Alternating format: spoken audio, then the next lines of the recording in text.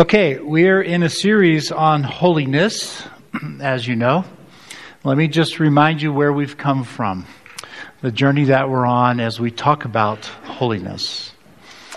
My desire initially was to get you immersed into the Old Testament.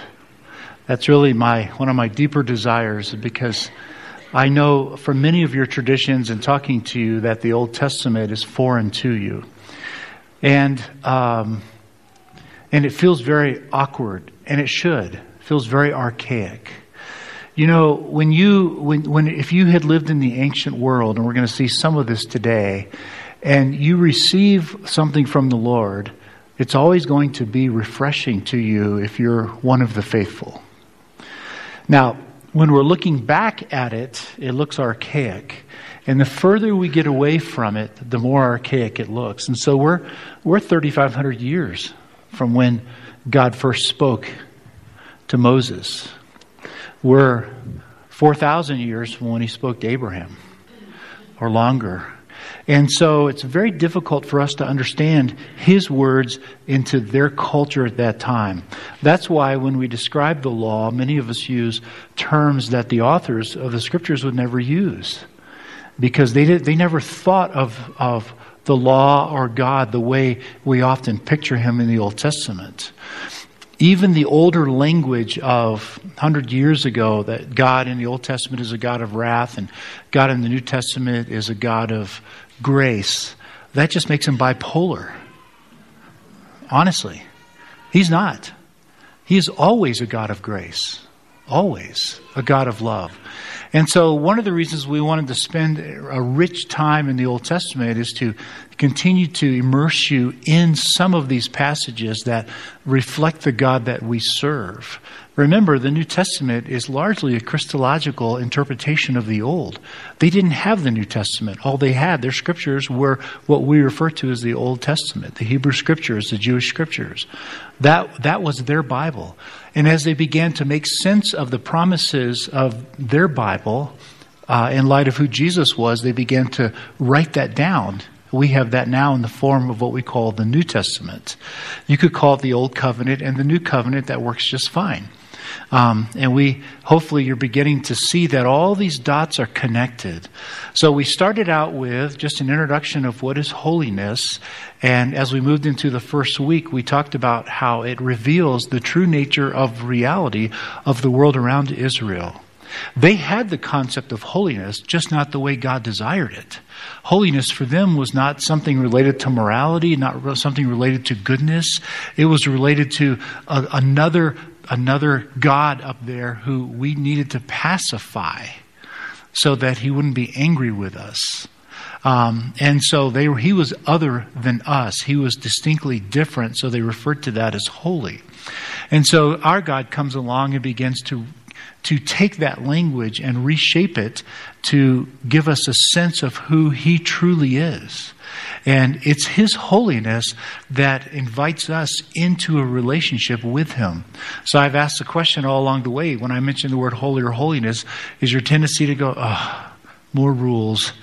I have to live a certain expectation, a certain way of life. Or is it, this is an invitation from the one true living God who is inviting us, more than inviting us, yearns to have us into a deep relationship with him. That's of holiness, is that we have a God who made us. He created us to be in a relationship with him. And that's what he wants.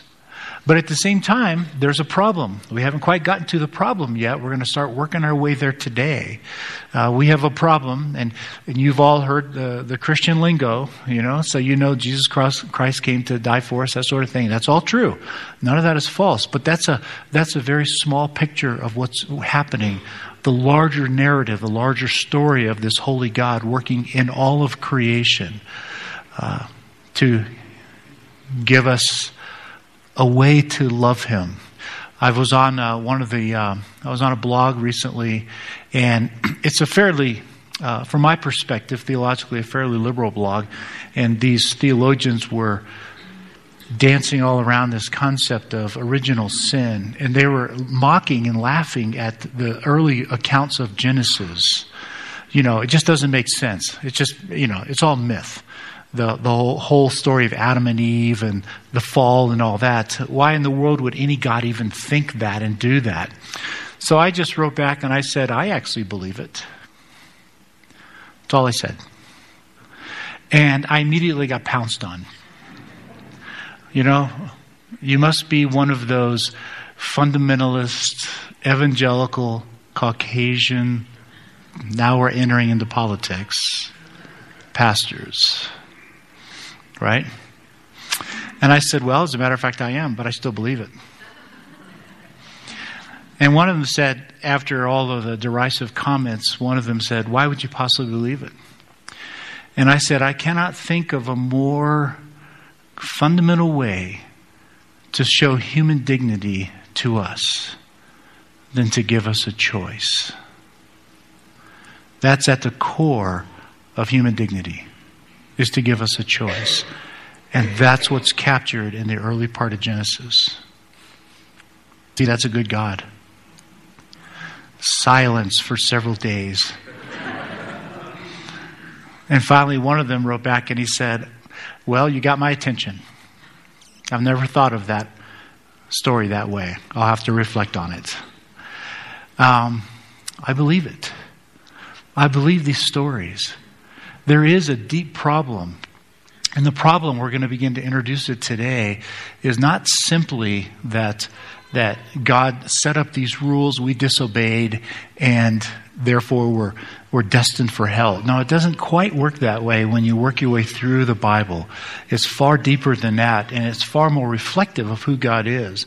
The second week, we began to look at the covenant revealed. Not only did it reveal the problems of the world around Israel, first week, but the second week, it also reveals the true nature of the God that we serve. That's where we were last week. That this holiness is not something to chase us away. This holiness, oh sure, it's something to be held carefully, to be respected deeply. God, don't mess with God. I have no problem with that. But at the same time, it's an invitation into something that we were created for that many of us don't really know what that is. You can look all around our county and you can see people searching for what they're created for. They're trying to find it. They just can't get there. They can't.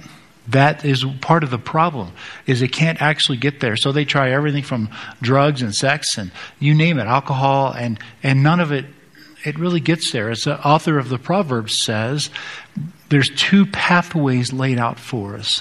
One is the pathway of righteousness and wisdom. And it takes a long time to walk that road to really begin to experience a deeper joy, but it's real and it's there. The other path is folly or foolishness.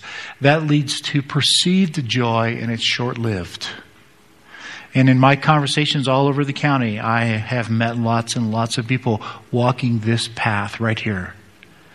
And they are not happy with where they are, so they're moving further down the path under the promise, the deceived promise, that it'll bring them more joy. But it's just perceived joy. It's bankrupt. It's not real. It's this path over here that brings true joy. And that's what's woven all throughout the Bible, is this path over here. Now, for some of you, depending on your traditions, I know we have a lot of traditions here, that's been communicated in language of rules, regulations, rituals, and all that. Those are not bad. They only become bad when they become the object of worship, when they become the idol, when they become the way we manipulate and exert power. There's nothing wrong with telling you don't do certain things. That's legitimate to say that. We say that to our children all the time, don't we? Don't do certain things. You're not going to be happy with the result. You may get punished, or you may experience something you don't want. This is getting into the heart of what holiness is all about. Is holiness at its core is truly believing that there's a God who knows what's best. And even if we don't understand it, we stand firm. Even if we don't understand it. We have enough confidence that we'll say, okay, God, I'm in. I'll do what you're asking, even though it doesn't make sense to me right now. It's the same thing our children do with us. we ask them to trust us because we do know what's best as parents. We've lived life, haven't we? Now that I'm a grandparent, I even see more of that than I've ever seen before. We do know what's best. That's what faith is all about. This is a holy God. He does know what is best. He's the one that set everything in motion. He's the one that created us. And so the Old Testament, what we call the Old Testament, the Jewish scriptures, they are filled with the language of who this God is and how he relates to people. So today we're going to ask the question related to the true nature of human life. Now, when I say the true nature of human life and I get into and start describing it, you're going to say, well, that really doesn't describe a lot of the way we live life. Yes, it does, ultimately. And so the covenant does reveal the true nature of what life is about as a human. And it's also going to set us up for looking at what actually happened. What actually happened that led to the failure of all of this so that it doesn't make sense. So, how did the covenant reveal the true nature of human life? That's the question. Last week was how did the covenant reveal the true nature of God? So now, how does it reveal the true nature of human life? The way we were intended to live life. Next week, we're going to ask the question, how did the covenant reveal the true nature of the human heart? And we're stepping deeper into the mud with that question once we get in there. So, we said last week about the true nature of God, that specifically He is gracious, He is ethical, He has standards, He has morals. There's only one set of standards for the world. The world doesn't believe that, but it is true. So He is ethical, He is faithful, He is loving. We see that everywhere we go. Understanding the character of God is necessary in order to understand His intent for us. So today we're going to do a mirror kind of approach. We looked at who God was. That automatically begins to reveal what He intended for us and intends for us. And we are already beginning to enjoy some of that, but we have to wait till the New Testament to see that piece of it. But we're already beginning to enjoy it. By the way, we're going to go up to Lent in the Old Testament, and then starting with Lent, we're going to move into the New Testament and revisit all these concepts and see what happened through the Messiah Jesus and the coming of the Holy Spirit, when everything changed. So let's start with the basic. Why did God choose Abraham in the first place? Why? I mean, did He just want to give Abraham a posterity and some land? Well, that's easy to do. Is that really all He wanted? Could He have just taken Abraham's descendants right to the promised land and left them there? Brought them down there and said, here's your land. Have a good life. Sounds simple, doesn't it? The Abrahamic covenant, the covenant that He made with Abraham on that journey, reveals that the answer to those questions is no. That is not what God intended. You see, what He offered to Abraham is related to a much deeper problem. It's called death. Death. Something we all experience. Everything we do is made meaningless by death. Everything. I'm a big Louis L'Amour fan. One of the things he likes to say is the value of our life is the same as pulling your finger out of the water and pretty soon there's no evidence that you ever existed. That's how meaningless life is because of death. This problem is multiplied for those who are childless and landless as Abraham and Sarah were.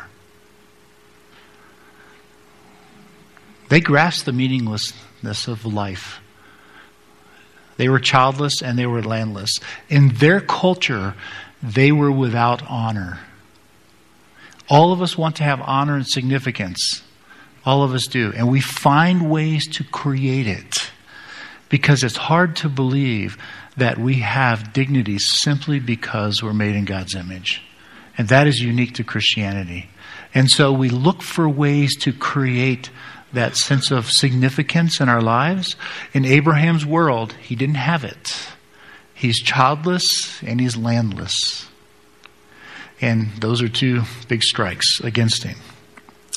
Well, it's also multiplied for those who are oppressed, which is the story of Israel. When God steps in, They're in a very oppressed state, as many of you have been and maybe still are. For these types of people, which ultimately includes all of us, death mocks us because we disappear forever. And so death mocks us. That's the language used in various places throughout the Bible. Death mocks us. Paul turns around in the New Testament and mocks death back. Where's your sting, O death? You're so powerful. Where is it? We'll get there. You have to stay on the journey. On the other hand, if you know that your posterity will live after you, then that begins to lessen the impact of death. And we see that in the world all around us. So-and-so lives on in the music that they created, the art that they did, the children that they have. They're not talking about the person. That's a worldly view. So-and-so lives on in the memories of us. I hear that language all the time. But it does lessen the impact of death, but it doesn't solve the real problem, does it? The real problem is death. That's exactly what God said would happen in the garden. You eat of this one tree, you're going to die. And we all pay the price for that. This is the real intent with the covenant with Abraham, is that death will be defeated. This is the real core message.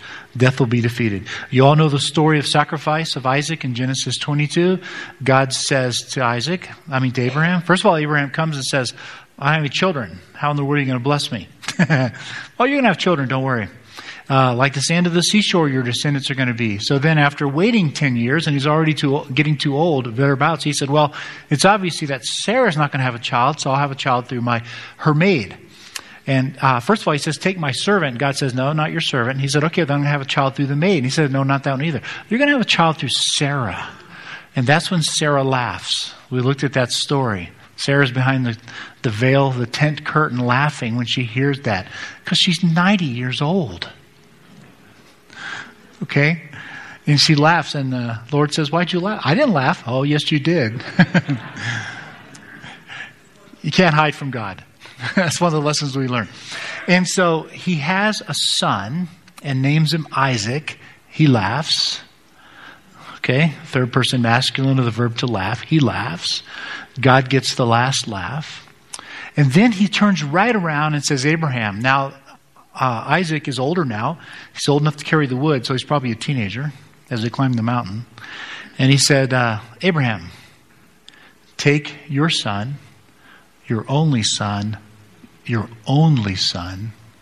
Isaac, whom you love, and kill him. Wow. I've asked this question a number of times with you throughout the Hebrew Scriptures. Does that represent the redemptive God that we know? That God would say, kill your son. Okay, pause. God had not yet said, don't kill your children. That comes later. And so, Abraham didn't know any different. You see, the real test for Abraham was not in the sacrifice of his son. That ethic had not yet been developed in world history. That wasn't the test. The test was about resurrection. Do you believe, Abraham, do you really believe that I'm going to bless you through this one person? Read with me Hebrews 11, verse 17. By faith, now we're in the New Testament looking back. Abraham, when God tested him, offered Isaac as a sacrifice. Embraced the promises to sacrifice his one and only son, even though God had said to him, it is through Isaac that your offspring will be reckoned. Abraham reasoned that God could even raise the dead. And so in a manner of speaking, he received Isaac back from death. That's resurrection. That's the heart of the covenant with Abraham, is that Abraham believed death was no longer permanent. So he was willing to take the life of his son because he knew God to be a faithful God, and he would bring his son right back to life. That's faith. Is that faith? Yeah, that's faith, isn't it? So, the question is how. If death is going to be defeated, How's it going to be done? You see, it has to come from God himself. So, like we said last week, this begins to explain the detour to Mount Sinai. He could have taken them from Egypt direct to the Promised Land, but he didn't. He detoured over into the mountains and had them sit there while they received the whole law. Exodus 20 through Numbers 10. They received it all right there at Mount Sinai. And this begins to explain that detour.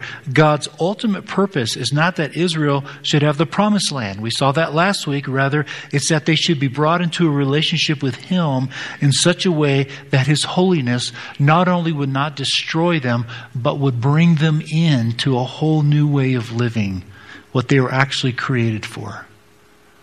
It's what they were created for. He wanted to show his people what it is going to take for them to live in his life-giving presence. And this is the beginning of understanding what his intent for human life is. His intent is all wrapped up in his character. If God is love, then his intent is that we should be as well.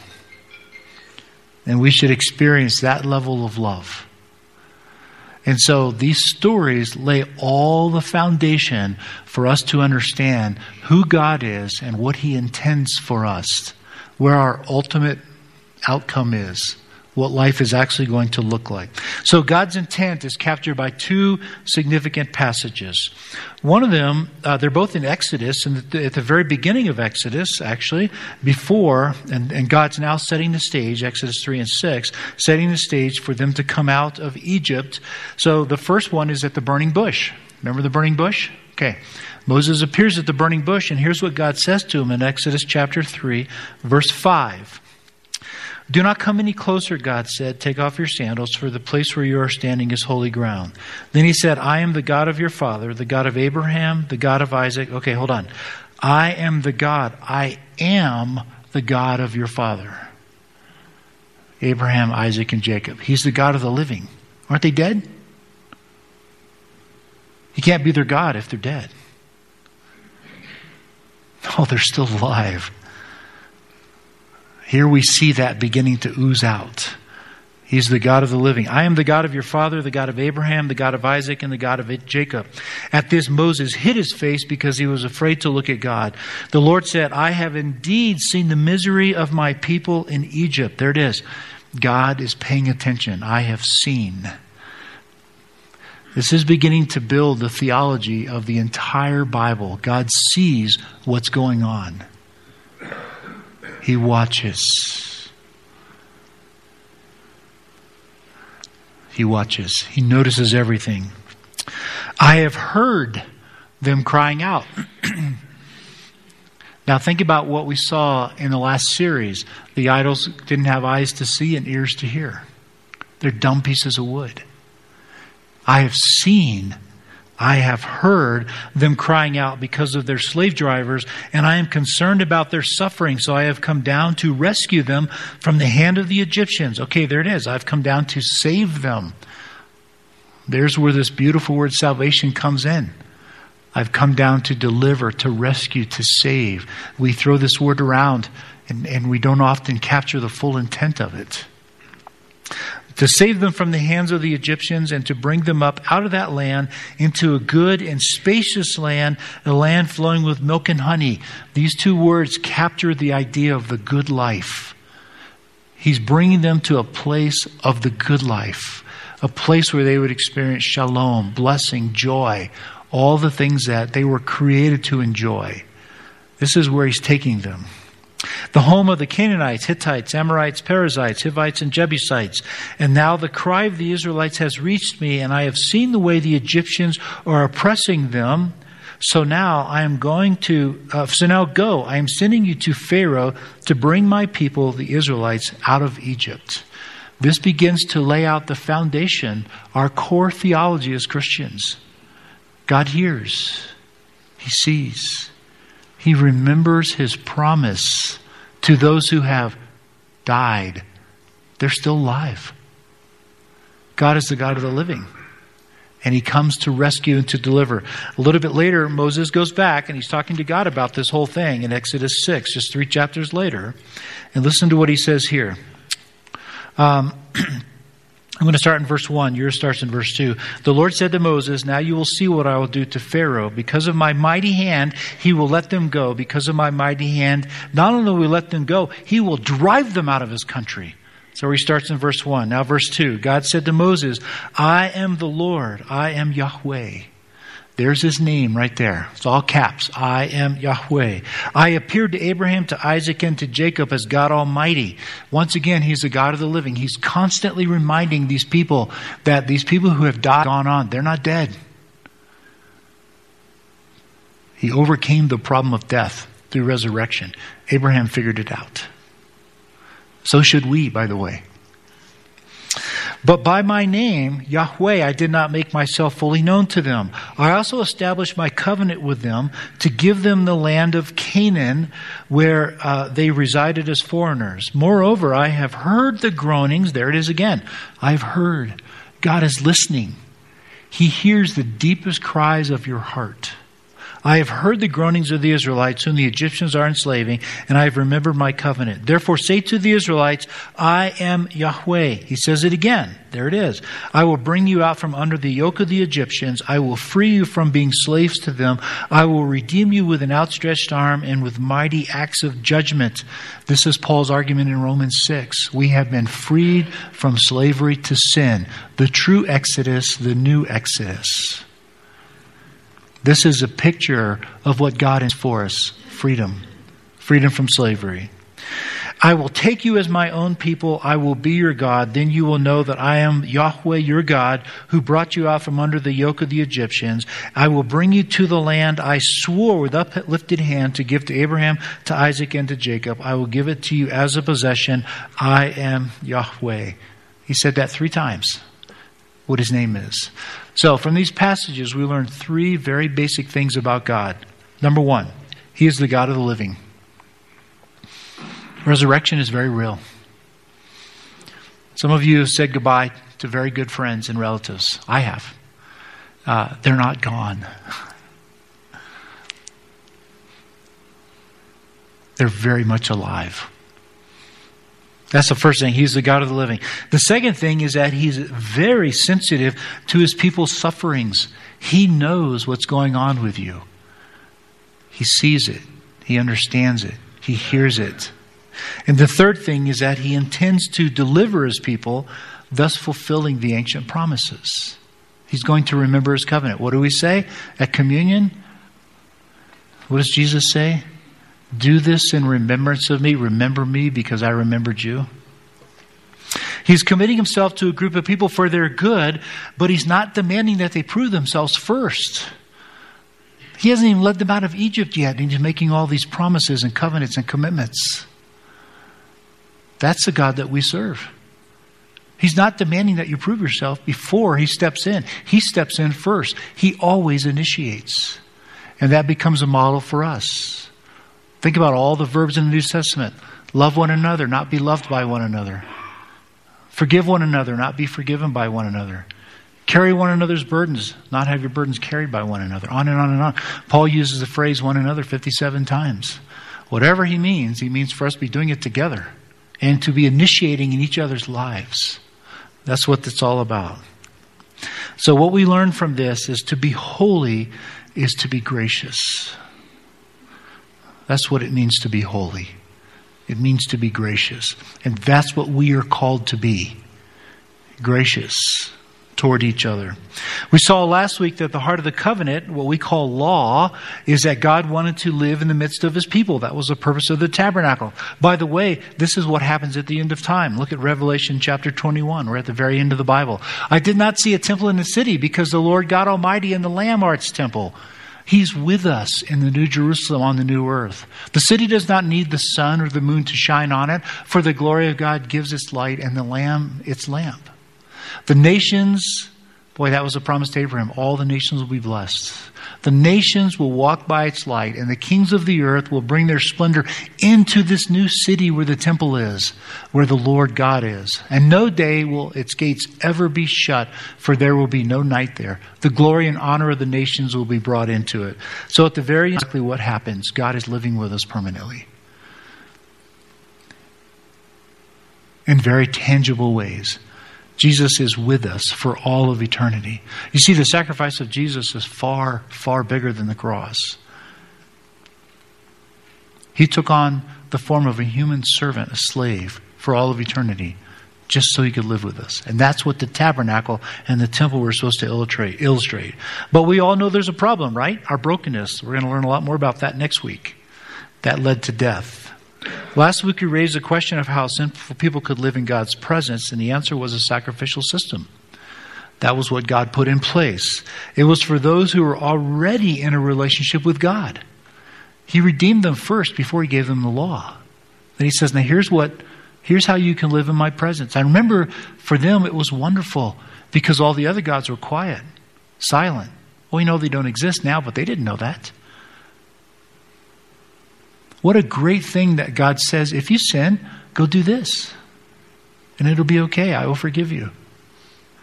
Continual atonement. It gives us a hint of what is coming, but you're going to have to wait for Lent to hear the fuller story. In spite of the inadequacies of the sacrificial system, what we learn through the sacrifices is that God loves us and wants us to live in his presence. So he gave us a means to come back into his presence every time we sin. No other religion, no other God did that. It's a statement about his deep, passionate love for us that he gives us a way to constantly come back. Walk into his presence. So this raises the question of what is the true goal of salvation? It is that we live in God's presence. This is the story of Exodus. Of the Exodus. God came down, brought them out, and lived with them. This is what human life is intended to be like. We live in God's presence. And we experience him, we enjoy him, we're very aware of him all the time. Not just on Sunday morning, but we're aware that he's with us constantly. The goal of salvation is fellowship with God and keeping his characters called holiness. That's what we were created for. You've got two pathways. Human dignity, God gives you the choice. One of those pathways leads to deeper, sustained joy, and the other one leads to perceived joy, which is an illusion. And I think most of you have enough experience to know what I mean by that. The thought that the primary purpose of the cross is forgiveness, that thought is misguided. That is a piece of the cross. And as long as we are reductionistic and we reduce it down to simply forgiveness, then we have missed the whole intent of the Scriptures. That God desires to live with us in very deep relationship. I will make you my people and I will be your God. And I will go with you everywhere you go. Never again will you ever be alone. Ever. That's what the cross is all about. More at Lent. The covenant revealed that it was not the means of entering into a relationship with God. They already had that. The covenant was given to a people who had already been delivered. Already. And so when we look at the Bible, we're not trying to talk to you about how to live life to be pleasing to God. He was already pleased enough to give you salvation. The reason why we talk to you about living by faith is to have that deep relationship that you're going to miss if you don't do it. It's not an issue on God's part. God has already redeemed you. You're the one that loses out. Now, the reality is most of us go back and forth. Most of us go back and forth on these two roads. As we mature, we spend more and more time over on this side. And we begin to experience the joy. But the moment we're back over here, God's still with us. He just kicks us in the rear sometimes and pushes us back over on this side. The covenant revealed the true nature of what God intends for us and how to walk with him. Wait till we get to the new covenant. That's coming in a few weeks. So now we're back to the character of God, the one who stands behind the covenant. Remember what we read in Exodus 20, verse 5? You shall not bow down to them, these other gods, or worship them. For I, the Lord your God, am a jealous God, punishing the children for the sin of the parents to the third and fourth generations of those who hate me. Pause. That's where we usually stop the quote. But look at the next one. Showing love to 1,000 generations of those who love me and keep my commandments. Other places it says to thousands, thousands, thousands. In other words, God's punishment is this small compared to His grace, which is bigger than you can possibly imagine. That's how big it is. So God doesn't mind, just like you as a good parent, getting in your face a little bit. He doesn't mind kicking you when you need it. But His reason is the second part, so that you can enjoy Him for thousands of generations. This is captured, we said last week, by this word chesed, love. This word, this Hebrew word, captures many ideas. It's a very large word, and it occurs all throughout the Old Testament.